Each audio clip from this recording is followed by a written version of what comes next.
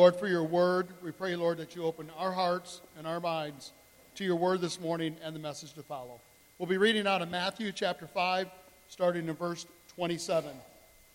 You have heard that it was said, you shall not commit adultery. But I say unto you that everyone who looks at a woman with lustful intent has already committed adultery with her in his heart. If your right eye causes you to sin, tear it out and throw it away. For it is better that you lose one of your members than for your whole body to be thrown into hell.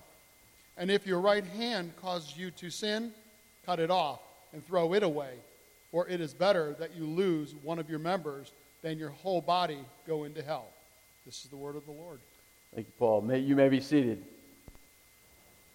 We will continue now back in our series on the Sermon on the Mount, Kingdom Living. What is it like for us to be believers, to be kingdom citizens? What has God called us to? That's what the Sermon on the Mount is all about.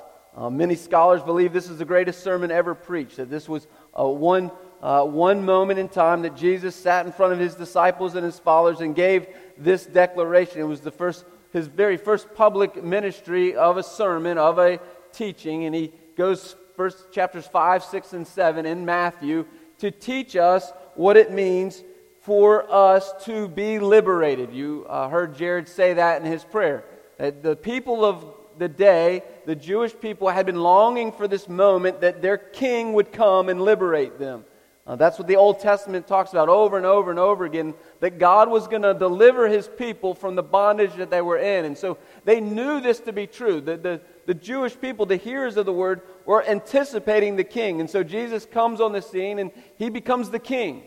And in these next few chapters, he's going to talk about his kingdom and what it's like for us, his believers, to that audience to be in his kingdom. You remember what he says in Matthew chapter 4, verse 17. You turn over there, it's just one page back. 4:17, he says this. He says, repent, for the kingdom of heaven is at hand. And then in chapter 5 and 6 and 7, he's going to talk about once you come into repentance, there is a way that you, a believer, are to live your life in my kingdom. And so chapter 5, 6, and 7 are all about how do we live as kingdom citizens. You remember he says we got to look different in the world. If you're a kingdom citizen, you have to look different. That's what he told us in Matthew chapter 5, 13 through 16. You are the light. You are the salt of the earth. And then in chapter 5, verse 14, he says this. You are the light of the world. And so Jesus is saying, if you are a believer, your life ought to look different than the world's. You are no longer a citizen of this world, but you are a citizen of the kingdom of God. And therefore, the things of your life must look different. And then he took us to the Beatitudes and walked us through those few Beatitudes of what it looks like for our salvation. Remember, we talked about the very first week. We have to look poor in spirit. There has to be this neediness that occurs in our hearts, because in our neediness, we're going to reach out to a holy God. It's only through a relationship with a holy God that we can even be in God's kingdom. Because God has to do what only he can do and transform us to make us like him. That's what it means to be his citizen. And he walks us through progressively, what does it look like for us in our salvation? And that's what the Beatitudes are about. Our ongoing process of becoming more and more and more like Christ. And then Jesus, here in the rest of the Sermon on the Mount, is going to talk about our sanctification. So the Beatitudes are about our justification. What does it look like for us to be justified before holy God? And now the rest of the Sermon on the Mount, he's going to talk about our sanctification, the ongoing process of becoming more and more like him. We looked at several weeks ago, before we did our Advent series, on anger and how Jesus said, you've heard it said, it's not just about anger, it's not just about murder, but it's about anger, because all anger, if it goes undealt with, will lead to murder. And he says, all of us in the room are murderers because there's been anger in our hearts. And he's going to continue to point us to this idea over and over and over and over and over and over again. And the idea is that we cannot live as Christ's followers without being submitted to a holy God. You cannot do the Christian life on your own. The Christian life on your own is impossible. We need a holy God to do what only God can do, and that's bring transformation of the heart, These things that we're going to look at for the next several weeks are all about the heart. They're not about the external things that happen. They're about where it comes from. That's why the message this morning is called the heart of lust. It's not the manifestation of lust where it takes you or takes me or drives me to, but it's going to start at the root. Where does it start from? It starts with the heart. And so this morning we're going to look at three things. You'll see them on your screen. The first one is this: the deed of lust. The second one is the desire of lust. And the last one is our hope, the deliverance of lust. And so for us this morning, we'll look at chapter 5, verse 27. If you'll turn there, I'll read it again. It says, "You have heard that it was said, 'You shall not commit adultery.' But I, Jesus, say to you, everyone who looks at a woman with lustful intent has already committed adultery with her in his heart. If your eye causes you to sin, tear it out, throw it away, for it is better for you to lose one member than your whole body to be thrown into hell. And if your right hand causes you to sin, cut it off and throw it away, for it is better for you to lose one member than your whole body to go into hell." You'll see over and over and over again in the next chapter 5, there's this thing that he says 6 times. 6 times he says these words: "You have heard it said, you have heard it says, you have heard it said." You've heard it said about anger. We're going to talk about lust this morning. Next week we're going to talk about divorce. The following week we're going to talk about oath. And the last 2 things are retaliation and our love for our enemy. And so Jesus is saying, you have heard it said this. And what is Jesus doing? Jesus is going back to what he said he was going to do in chapter 5, verse 17. He said, "I've not come to abolish the law. I've come to fulfill the law. I've come to bring it even more meaning, to bring it to its full fruition." And that's what he's saying. You have heard it said this, but I tell you this. And what is he telling us? We looked the last time when we last gathered to read through the Sermon on the Mount, was he took us back to Exodus chapter 20. Exodus chapter 20 is the 10 Commandments. And he took us to the 6th commandment about murder. And so he's saying there's a direct correlation what I have to say to what the law has to say. And so he's saying, I didn't come to do away with the law. I've come to fulfill the law, to show you all that is in the law. And this morning he's going to take us to Exodus chapter 20, the 7th and the 10th commandment. The 7th commandment is you shall not commit adultery. The 10th commandment is you shall not covet your neighbor's wife. You covet your neighbor's wife when you commit adultery. And so Jesus is saying it's not just about adultery. You're also breaking the 10th commandment when you commit adultery because you have a covetous heart. And so Jesus, in this one section of the Sermon on the Mount, is going to cover two of the 10 commandments. Again, he's going to go back over and over to say, yes, we live by the 10 commandments. The 10 commandments are not burdensome, though you live in society that burden us with the 10 commandments. That's what the scribes and the Pharisees were doing. They were taking the word of God and making it a burden unto the people. And so remember where Jesus says in the Gospels, my burden, my yoke is light. He's saying my teaching is light. It's not burdensome. The teaching of Christ is not burdensome. That does not mean it's easy. That means it's not burdensome. It's simple. It's just not difficult. It's not difficult on us because difficulty does not bring us freedom. God's word brings us freedom. And so Jesus, this morning, this is why it's PG-13, we're going to look at adultery. We're going to look at lust because adultery starts with lust. Adultery, Jesus is going to tell us, starts way before the act happens. You see, what had happened was that the Pharisees and the scribes had taken adultery and made it into one singular moment in time. And that's what we've done here in the U.S. I looked up the word adultery in the dictionary. This is what it says about adultery. Adultery is sexual intercourse between a married man and a person who is not his or his spouse. That's what the Pharisees had done. The Pharisees said, hey, this is all adultery is. All adultery is that you just have not committed the act of sexual intercourse with a married or unmarried person. And so what they did was they took the law of God and made it simple so that they could uphold the law of God so that they could declare themselves as righteous. Because it's easy for all of us and us to not be judgmental to other people and say, I've never done that.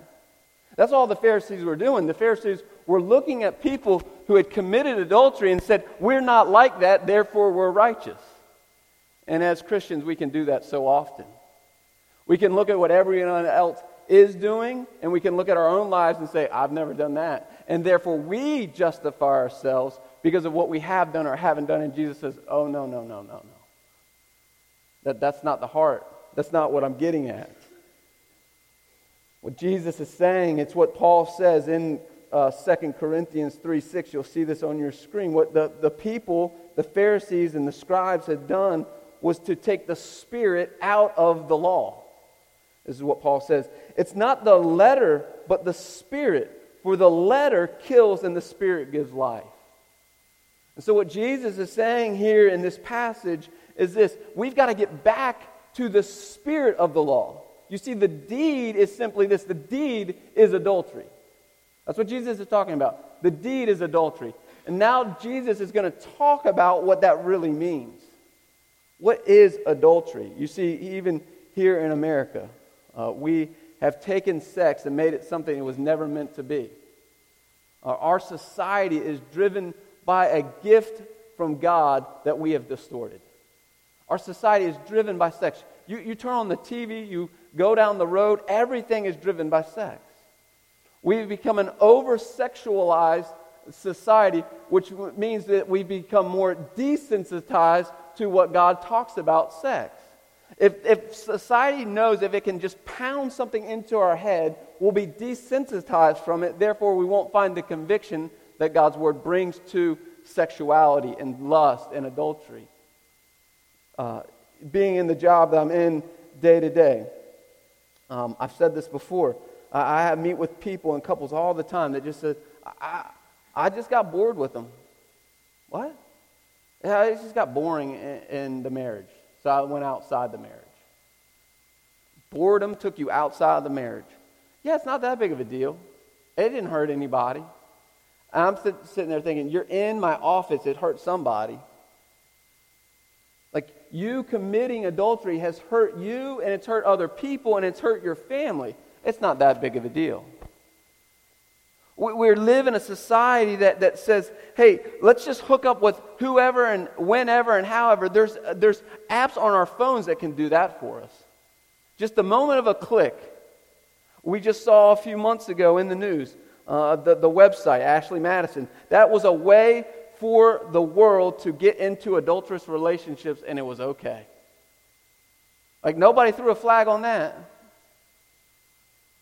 Like, there is a website that we can have access to that is pro-adultery, and no one sat and said anything about it. You see, that's the world we live in, and Jesus is saying, oh, no. It's no different now than it was in Jesus' day. We just have a quicker access to it. And so Jesus says that's the deed. The deed is adultery. And now he's going to get to how do we get back to the heart. Here's what Jesus says the definition is. This is a scholar. This is the desire. This is where it comes from. So if the deed is adultery, where does it start? Where does it happen? It starts with a desire. The desire is what we'll look at in verses 28. This is what R.T. Kendall says, how Jesus defines adultery. As a mental act of lusting after one who is not your husband or your wife. Wait, Jesus. Oh, wait. You see, now Jesus didn't just take it to the action. Now Jesus is taking it to the heart. You see, adultery is a problem of the heart. It's not a problem of the action. You see, you and I commit adultery. We lust because of our hearts, is what Jesus is saying here. We'll walk through this. This is what Jesus says. Jesus says, you've heard it said this. It's about adultery, the single act, but I say this. Jesus says there, the word I, circle that in your Bible. Jesus is saying and showing his authority that he is the Word of God, the same thing that God does in John 1, in 1 John, that Jesus is the very words of God. And so Jesus is saying, I have all the authority to tell you what I'm about to tell you. I have the authority to attach the Old Testament and the New Testament because I am the attachment. I. The next thing it says this. Jesus says this, I tell you this, that everyone who what? Looks. Circle the word looks. Looks means this. This is what the Greek word means. It's the idea of a continuous process. It's an intention and a repeated gaze. It's staring or being fixed upon. And so Jesus says it's not just the act itself, but it is the staring that comes from the heart when you continually stare after another human being. And he says this, so when you have that ongoing, continuous staring process, he says when you stare at what? A woman with what? When you look at a woman, or you stare at a woman, or you gaze at a woman with what? Lustful intent. What is lustful intent? It's saying that you're going to do something with the staring. It indicates a goal or an action. There becomes in your mind a purpose for what you're looking at. So when you gaze upon something and you continue to gaze upon something, it turns into an action even though the action may not have occurred yet, because the action has already happened in the heart. And so Jesus says what? He says when you stare and when you gaze upon and when you begin to have that action in your mind, he says what? You've already committed adultery. You've already done the act. Because the act has already happened in your heart. This is what John MacArthur has to say about this. I love this quote. And we'll get to this part. It is not lustful looking that causes the sin in the heart, but the sin in the heart that causes the lustful looking. The lustful looking is not about an expression of the heart that is already immoral and adulterous. The heart is the soul where the seeds of sin are embedded and begin to grow. What John MacArthur is saying is it's not that your looking is lustful, it's that the heart that's bringing the looking is lustful. So you have to deal with the heart. Here's what Jesus is not saying. Jesus is not talking about temptation here. Jesus is not talking about temptation. Jesus is not talking about looking at beauty. There's beautiful people everywhere we go. This is not what Jesus is talking about. We live in one of the most beautiful places to live, in Nashville. There's beauty all over the place. Jesus is not saying when you leave here and you notice beauty. What Jesus is saying here is that when you take that beauty and take it for something it was never meant to be for you. It's the idea that comes out of 2 Samuel chapter 11. Let's turn to 2 Samuel chapter 11. 2 Samuel chapter 11 is about David and Bathsheba. We'll walk real quickly through this story. We all know that David committed adultery. But I want to show us where the adultery happened before it ever happened. We'll just look at the very first few verses. It says, in the springtime, this is chapter 11, 2 Samuel chapter 11, verse 1. In the springtime of year, the time when the kings go out to battle, David sent Joab and his servants with him and all of Israel. And they ravaged the Ammonites and besieged Rabbah. But David remained in Jerusalem. Just circle that last line of that first verse. Verse 2, it happened late one afternoon when David arose from his couch and was walking on the roof of the king's house. And he saw from the roof a woman bathing. And the woman was very beautiful. And David sent and inquired about the woman. And he said, Who is this woman? Is this not Bathsheba, the daughter, the wife of Uriah the Hittite? So David sent messengers and took her, and she came to him, and he lay with her. There is the act of adultery. Where did it start? You see, it didn't start where David is laying down in sexual intercourse with Bathsheba. It starts all the way back in verse 1. That's why I said circle it. But David remained at home. How do we know that's when it started? Because it says in the very first half of the first verse, when kings go out to battle. David was a king and David was in a battle, but where was David? David was at home. David was never meant to be at home. David was meant to be on the battlefield. And so it starts with us in disobedience. And then it leads to, so there it starts. It started with disobedience. Then in the second verse, it happened. It just never happened, okay? Adultery just doesn't happen. It happened one afternoon when David arose from his couch and was walking around the roof of the king's house. That he saw. And it's what he did with what he saw. You see, if David had never been at home, David would have never saw. If David had never saw, he would have never inquired. If David had never inquired, he would have never slept with Bathsheba. And so David, what it says is he saw. In that moment of seeing, David had two options. To turn and look at the other way, or to continue his pursuit. And he continued his pursuit. He called and he began to cry out for more and more and more and more and more until he slept with Bathsheba. You see, adultery always starts with the heart. You see, in this moment for David, it started with his heart of disobedience. That he had a call in his life to be a man of God, to be a king, and kings were to go out for battle, but he stayed at home. He started with his disobedience. It started with his heart. I love what this writer says. These are the 5 stages of adultery. And this is where you can see this in David. The first stage is this, just normal attraction.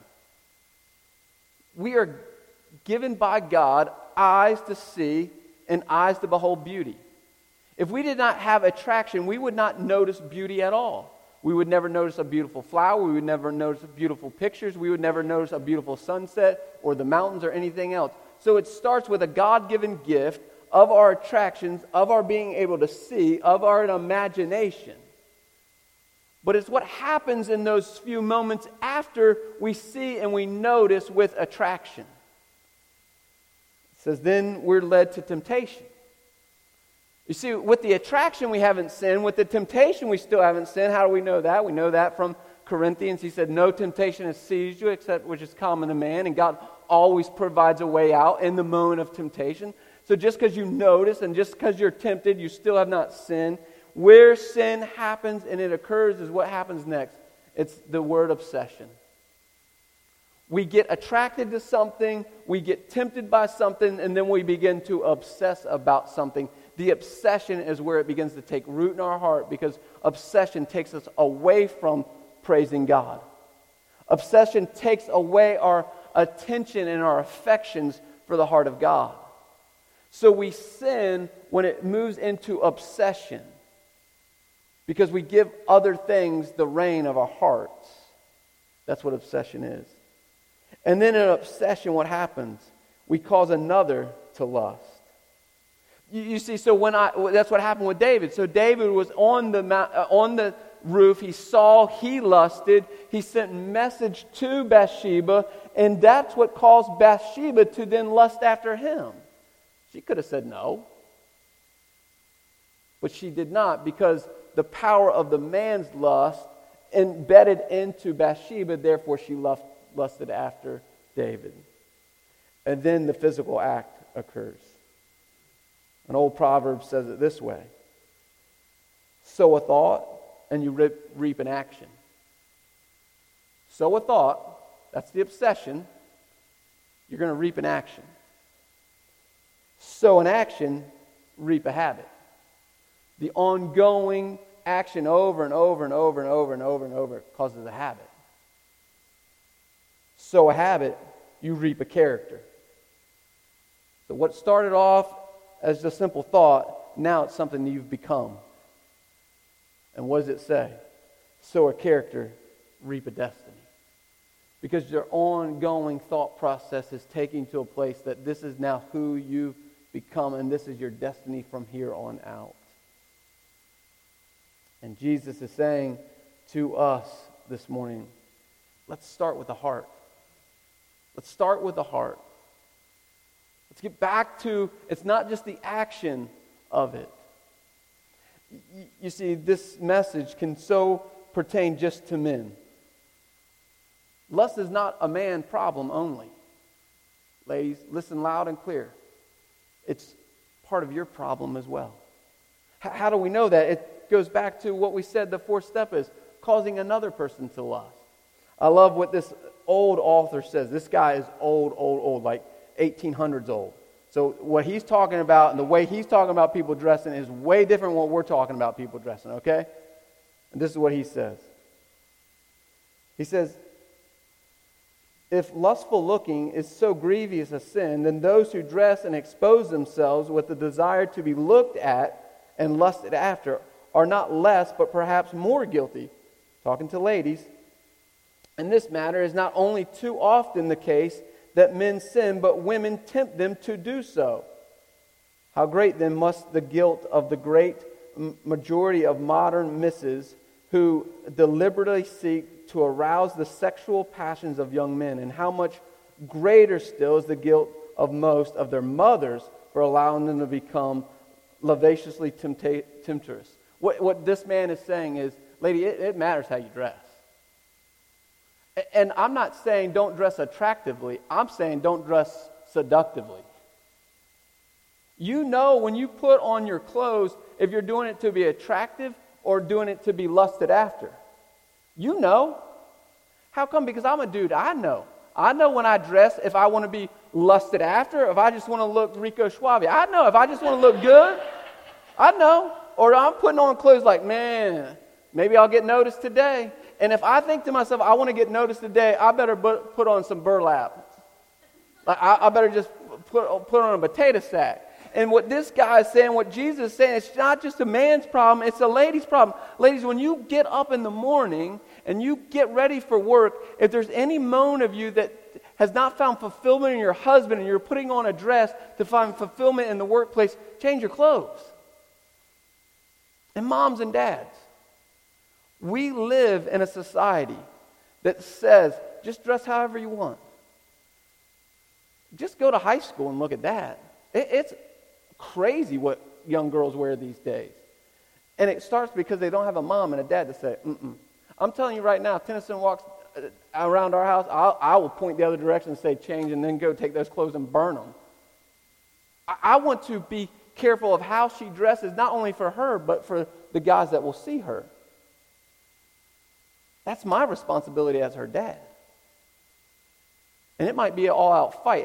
She's 4. It's already a fight about what she wears now. I can't imagine at 16. But I want to protect her, but I also want to protect other people. And so it's not just a guy's problem. It's a lady's problem. And so for us today, where do we find ourselves with this idea of lust? Because there's great hope for us. That's the next few chapters. There is deliverance from this. If you're caught in the bondage of sexual sin, there is healing for you. There is a way out. There's always a way out. This is what Jesus says in the next few passages of Scripture, the next 2 verses. There is a way out. You do not have to, and I do not continue to have to be slaves to sin, as Jared saying earlier. I do not have to be a slave any longer. And this is the deliverance from adultery, from our lust. If your right hand causes you to sin, tear it off, throw it away, for it is better that you lose one of your members than your whole body to be thrown into hell. And if your right hand causes you to sin, tear it off and throw it away, for it is better to lose one member of your body than the whole body to go into hell. What Jesus is saying here is a hyperbole. He is not saying literally cut your hand off and gouge your eyes out. What Jesus is saying is here, in the Jewish culture, your right hand and your right eye were the best of the best. If you're left-handed, I'm sorry, I'm just telling you what Jesus says. He's saying that this is the best part of who you are. And so what Jesus is saying is, to what lengths are you willing to go to remain pure in your life, to remain in holiness for your life? Are you willing to go to whatever lengths to remain pure and holy? John Stott says it this way. He says this, let me elaborate and so interpret Jesus' teaching. If your eye causes you to sin because temptation comes to you through your eyes, objects you see, then pluck out your eyes. That is, don't look. Behave as if you have actually plucked out your eyes and flung them away, and were blind and so could not see the object which previously caused you to sin. What he's saying here, if you see something and you begin to lust after it, you go into obsession, look away from it as if you were blind and could not see it anyway. Again, how far will you go to remain pure and holy? Again, if your hand or your foot causes you to sin because the temptation comes to you through the hands, things you do, and your feet, places you visit, then cut them off. That is, don't do it. Don't go. Behave as if you actually have cut off your hands and feet, and you have flung them away. And you were now crippled, and so you could not go, do the things, or visit the places which previously caused you to sin. Again, when we deal with our sin, when we deal with lust, to what lengths will we go to find our purity? It may be this way. Men, if you have a problem with the internet, with pornography, take a Louisville Slugger and bash your computer to 1,000 pieces and don't buy another computer. If it's your phone, take your phone, bash that into 1,000 pieces, and I'll give you Tennyson and Eli's Elmo phone, and you can pretend like you have a phone. If it's how you dress, ask another female if you're dressing seductively and go and change your wardrobe. To what lengths will you and I deal with because the holiness of God is more important than my comfort? How are we going to deal with our sin? Because Jesus says, go to any lengths to remain pure and holy, because that's what it means to live in my kingdom. I want holy and righteous and pure people in my kingdom.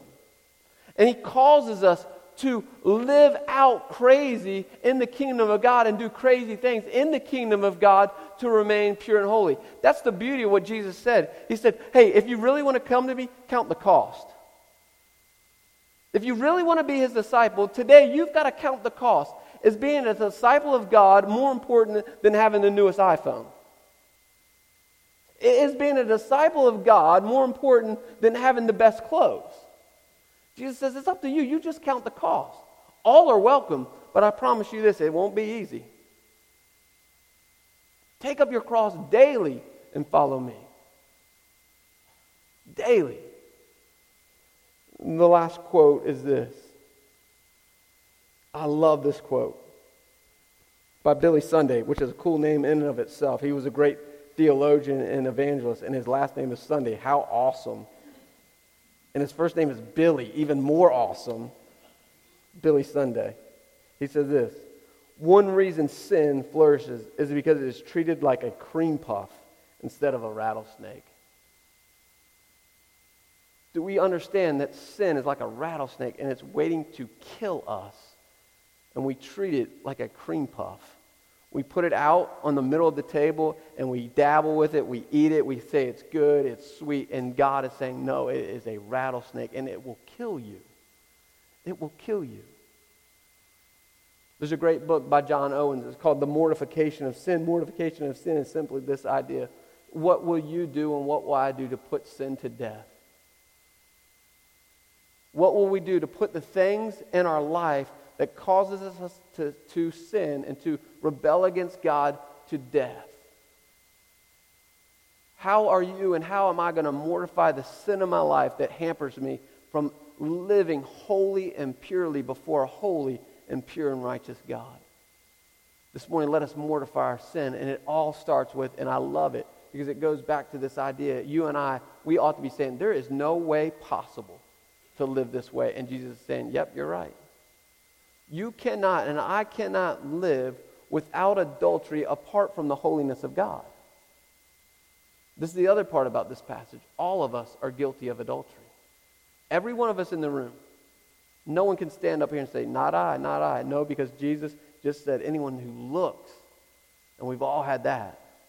And so the beauty is this morning, do we take us back to the holiness and the righteousness of God that says, no, the first beatitude, I am broken and I cannot, and I will surrender my will and my life, even my sexuality over to you today, God.